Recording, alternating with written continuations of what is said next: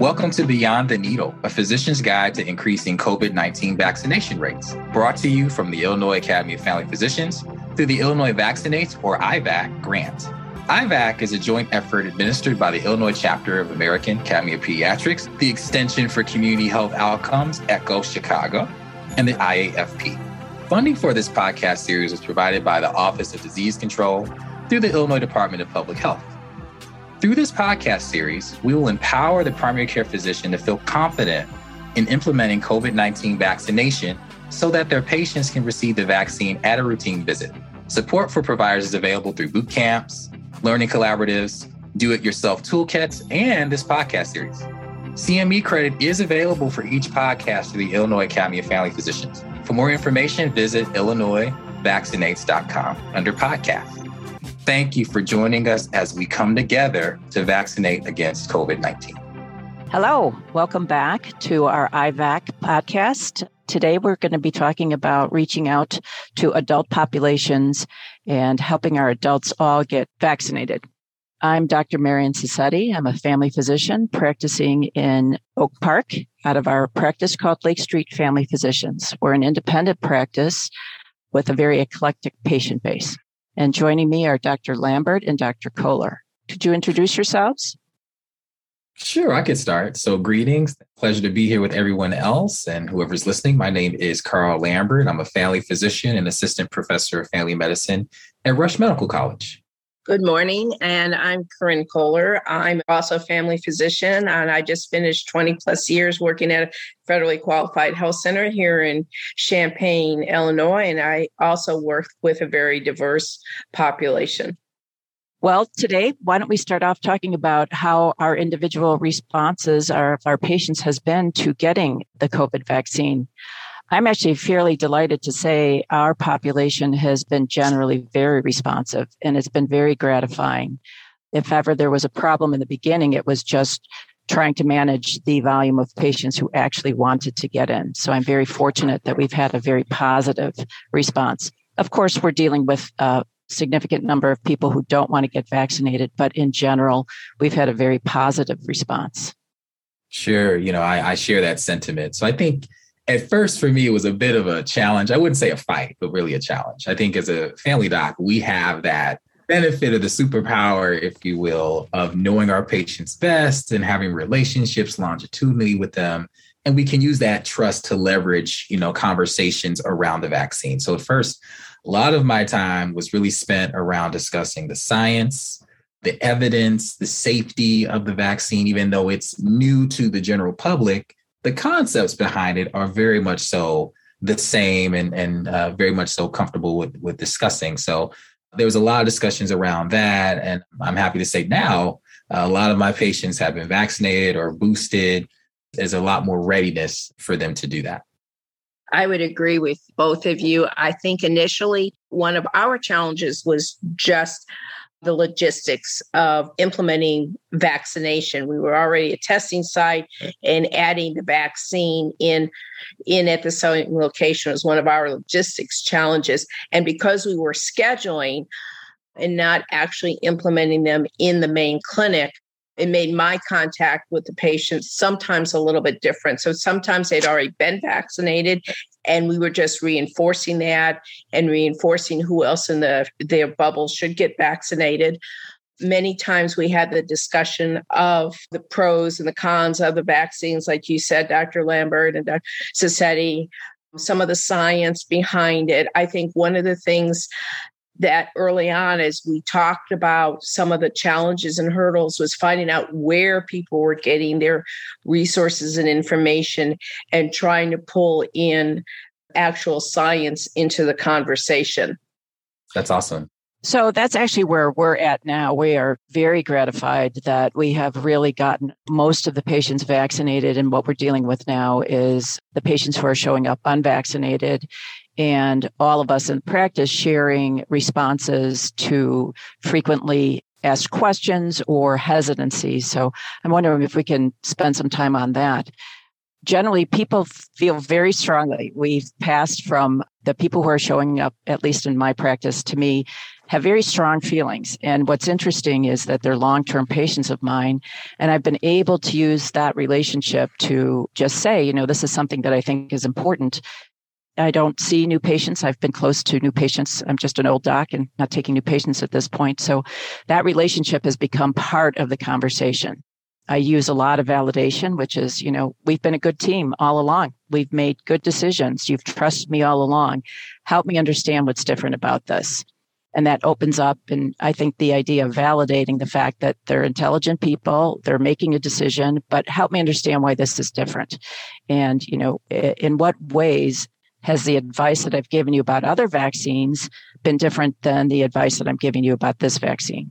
And what's very interesting is they seem to be quoting that it's brand new, it's experimental. And one of my favorite responses is actually, the first people that the vaccine was given to were healthcare providers. So if there's some kind of disadvantage or guinea pig, quote unquote, status, we were the first ones to get it. And we were all clamoring for it for the most part. What has your experience been, Corinne and Carl? Sure. For me, I have to share kind of a funny story. My family, during the height, like at the beginning of the pandemic, they had started a Facebook group, and it was filled with what I would consider misinformation and conspiracy theory things that I'm always surprised that information moves way faster than the CDC and science, Right. And someone accidentally put me in the group. They're like, oh, man, the doctor's in here. So I see this, and I just take it upon myself to make this big presentation about just what is COVID, what are the vaccines, what's the data, all these things. And it just made me think, man, if my family, the family of a physician, if they have these sort of fears and thoughts swirling in their minds, then, it probably is reflecting what some of my patients are feeling too. So, yeah, I totally agree so far with everything that's been said. And there's much that can be said about this, but just some main points that come to mind that I would want to share is just what you just said, Dr. Seti, is validating and meeting the patient where they are, much like I had to do with my family. I was like, yeah, it's a scary time. It's an uncertain time. Like we're sheltered in.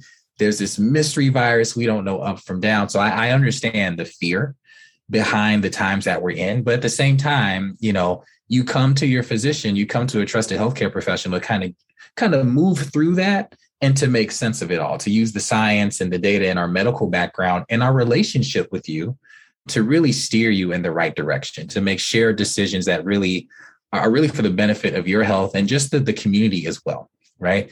So another piece is thinking communal, right? So I think we're in a phase now where getting vaccinated and all these things, it's not just about you. It has to do a lot with your fellow woman, man, child, your neighbor, right? Well, what's the best thing that you can do for your neighbor? So you getting vaccinated, it may not really be a big deal to you, but it could be the world's difference between you and someone else who might be in a vulnerable population. That could be someone who's over the age of 65, someone who has disabilities or is in a long-term care facility, or a newborn child, right? I have a premature infant right now. So I'm absolutely thinking about him, as I maneuver through the world. So a lot of times I'll talk to patients around just thinking about how vaccination is kind of showing how you're maneuvering through the world and you're trying to keep yourself and others safe, because I don't think we'll get through this just by ourselves. You have to think communally. And then changing the narrative around what does immune strength mean? A lot of times my patients will make the argument of like, hey, Dr. Lambert, my immune system is top notch. I'm good. I take vitamin C. I take elderberries. I exercise 5 times a week. And I have to explain to them, well, that doesn't necessarily give you antibodies, right? There's a difference between being healthy, right, in the traditional sense, and versus having protection against a particular, antigen or virus. So that is what the vaccines would provide. So just explaining that sort of narrative around like, I love what you're doing, but I want to add this because this piece is really going to help us to really create the protection that we're both looking for. And I think finally is really changing the narrative around suffering. A lot of times patients, obviously, they don't want to die. They don't want a loved one to die. They don't want to have those sort of consequences. But I think about changing the narrative around suffering, right? I don't want you to have to be in the hospital. I don't want you to have to lose time off of work. I don't want you to have long-term consequences like long hauler syndrome, or if you talk about kids, systemic inflammatory syndromes and stuff that we don't even fully understand quite yet. We're just now kind of wrapping our minds around how to treat that. So there's so much more that vaccines can provide other than just keeping you from dying, but rather we're trying to protect you from the full gamut of consequences that we know that this virus can cause and has caused in many people's lives. And a lot of times you can pull off other vaccines that maybe have the same thing. Like I think about things like when varicella vaccine was pretty new, pulling through the fact that, who's not losing work, who's, not getting those long-term consequences. One of the things that I try to talk with my patients is what information do you need to be more comfortable with this decision? Really going back to those motivational interviewing techniques of what's it going to take you to move you from a 4 to a 6, so that when you walk out of here, maybe you aren't going to get it today, but maybe you're going to think about it. Or the next time you go into the pharmacy and there's a big sign saying we can give it to you today. Finding out who in your bubble or sphere has been successfully vaccinated. Sometimes that can really help them. And sometimes you have to be careful with that. But finding out, who's had the vaccine and hasn't had the reactions that you're so concerned about. So, if you say, you're concerned about reaction X. Okay, tell me about reaction X. And you can go through that. Okay. And do you know anyone who's had the vaccine that hasn't had this? And now that the COVID's been around for a while, what we're seeing is some milder symptoms of people who do get the virus, but aren't even, in some cases, not even becoming symptomatic and not becoming hospitalized and ill. And I think pulling in some of those experiences helpful. One of the things that I've also done is talk to them about like influenza vaccine and how that has impacted and such like that. So, going forward, where we started with this, almost 18 months ago with the vaccine, our information has changed. We now have some more boosters. We now have things that are a little bit more changing and current. So it'd be interesting to find out how you guys see that the situation may have changed in the last year or so on how your patients perceive the vaccine and especially maybe boosters. Both of you were saying so much that I agree with. And one of the things that I like to bring up when my patients are skeptical, I almost join with them and say, look, I do think public health has made a mistake in some ways. And one of the mistakes that we've made is not being really clear on why we're vaccinating. And the example of chickenpox is excellent, Corinne. I say, the reason I gave your babies chickenpox vaccine was not because I didn't want them to get the disease. We have all gotten the disease. And of course, I don't want them to suffer. But the reason we vaccinate is not to prevent the disease. It's to prevent the horrible things that happen with the disease. And that there's lots of suffering that comes along with COVID. And just like Dr. Lambert said, we don't want you to suffer. But remember, that's not the goal of the vaccine. The goal of the vaccine, and the reason I'm so adamant about it, is because I really care about you, and I don't want you getting these terrible things that happen. And right now, one of the terrible things that is happening that we just simply are not understanding well is long COVID, especially in children. And it's very scary for me as a grandmother to think about long COVID or these neurocognitive developmental delays that are clearly coming about because of infections with COVID. And these children's brains aren't finished being made until they're in their 20s. So when I talk to my patients about that, I think so many young parents are concerned about autism and all the rest of it. When I say, look, you're right. You do know Joe Blow or someone else who got the disease and they're fine. What we're concerned about, just like we vaccinate everybody for, the chickenpox is a great example. Lots of people who had it. But what you don't know is the people who have died from it, the babies that have died, who have had meningitis, pneumonia, heart disease. And now we just don't know which children or adults are going to get this long COVID that's going to present all kinds of neurologic challenges and cognitive challenges. And that really is starting to get some traction because it's filtering into the lay literature, I think, this neurocognitive concern. And I just say that's the whole reason your babies got all those vaccines we gave them, is not to prevent the disease, to prevent the awful things that happen with the disease. I was going to just say something real quick. You made a good point, Carl, a few minutes ago about immune systems and such. And I think one thing that we've learned about COVID is it's indiscriminate. It doesn't seem to matter whether age or pre-existing. There are some populations that are higher risk, but we all know perfectly healthy individuals that have died from COVID or have had long-term. And so our own personal health may factor in a little bit, but we know what I say is COVID is not discriminatory. It will hit, everybody. And you need to, play that into your decision-making.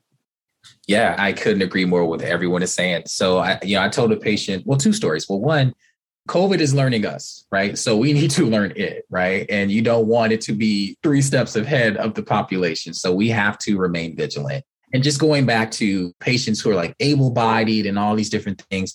Yeah, I'll never forget. I had a gentleman, really strong physically guy. All he had was just mild asthma, rare exacerbations, caught COVID. I did a telemedicine visit after he had came out of the ICU. And he was fortunate to survive. And you could see the fear in his eyes. He's like, Dr. Lambert, I would wish that on no one, right? Everyone should get the vaccine, because if it happened to me, it can happen to anybody. And he's right. He's right.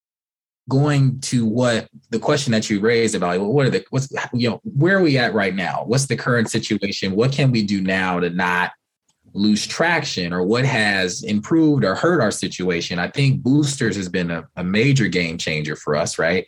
I'm glad to know that we have such things in place that's offered protection.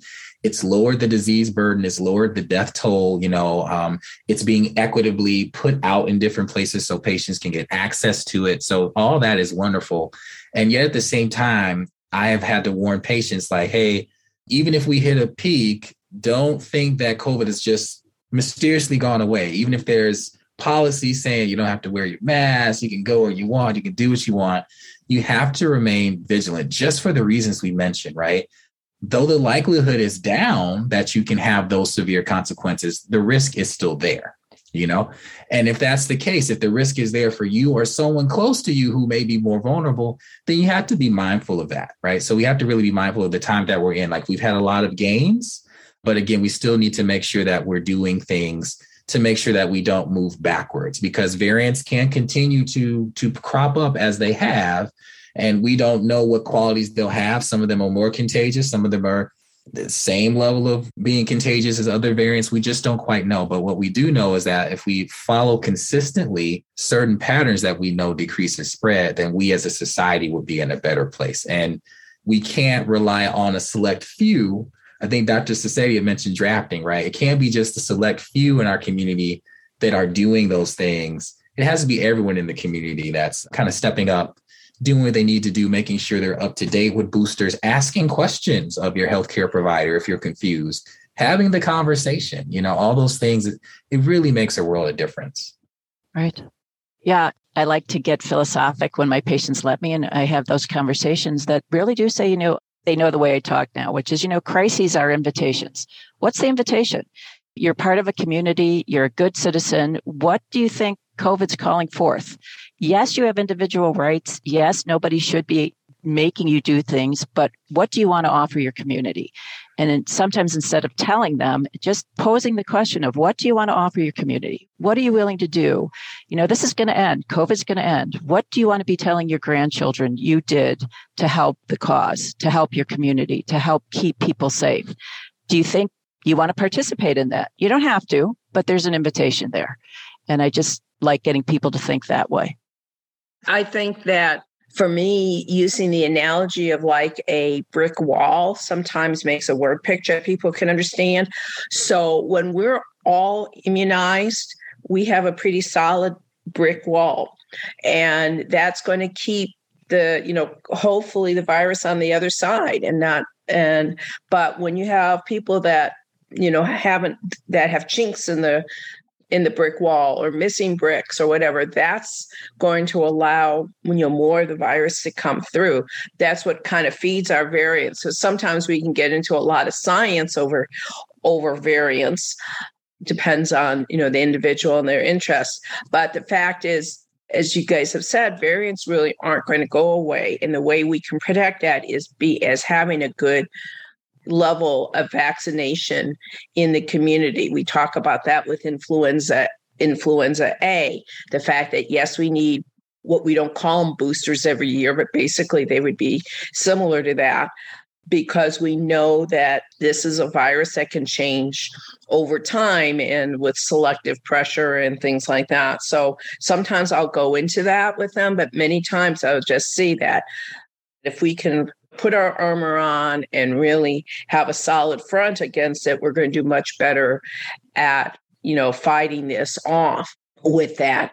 And again, and I also try to reinforce to my patients and try to get my staff to buy in the fact that it's not just you, as you've said. The fact is that, you may even be asymptomatic, but if you're not vaccinated, you may be pass it along to that immunocompromised or that parent that has that premature baby or whatever, or the staff member that really can't afford to miss work.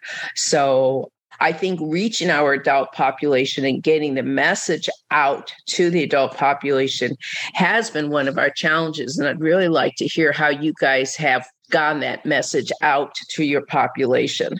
Like with community outreach, how are you reaching your adult population to get them into the clinic to get vaccinated? Did you have a specific outreach issues? Were you just relying on community messaging? Did your clinic do anything specific to reach your adult population? Oh, yeah. So that I'm really actually quite proud of my staff that did that. So when we set up the clinic, we are offering the vaccine, and early on really just kind of went algorithmically, our oldest, our most vulnerable. And we literally called one-on-one. My staff was reaching out and calling individual patients and getting them in.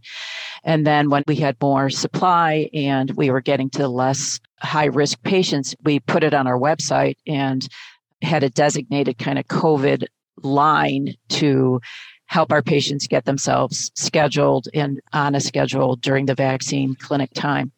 I'm delighted that we don't officially have COVID vaccine clinic times because we've gotten so many of our patients vaccinated. Now we are just vaccinating during our office visits. And one of the things that my staff will do, doing an intake, will ask about whether they've been vaccinated or not and talk to them about getting vaccinated, often on the phone as they're making the appointment. And then it will be flagged as a patient who's not vaccinated, and we'll be talking to them at our visit.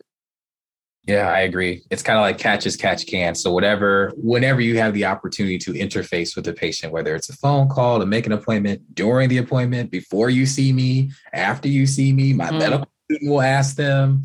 Patients will even ask, my chart. They'll go through the patient portal to ask like, hey, what's up with this vaccine? Or Dr. Lambert, what do you think about that? There was a lot of that for our practice. And I was like, hey, I'm glad you're reaching out about it. So here's my answer. And absolutely, once we've answered your question, why don't we get you scheduled? And if it's not our office, how about your nearby pharmacy? So, we're open to whatever works best for that given patient. If that's in our office, if that's during an appointment time, or if it's like in the community, we're totally fine with that. And I know at Rush, we've also, partnered with community stakeholders, to have vaccine events at different churches and just different places where people tend to congregate, or working with folks in the community that a lot of folks will tend to trust. So leaning on them to also send out the message that vaccines are a safe choice to make. I think we've done a lot of that. We've used a lot of our social media. Early on, we had our vaccines at an actual different location than our main clinic, literally just down the strip mall from us. We have since moved them into the main clinic and offer them as, part of their appointment schedule. We also did walk-in vaccine. Early on, we implemented being able to do the walk-in. So that has helped. And we also have not limited it to our patient population. As a federally qualified health center, we were allowed to do that. We were open a little bit more. So if somebody brought a family member with them, we could vaccinate too. So for me, one of the most rewarding experiences through this has been the ability to see maybe not just individuals, but whole cohorts and families and groups be able to come together and embrace this.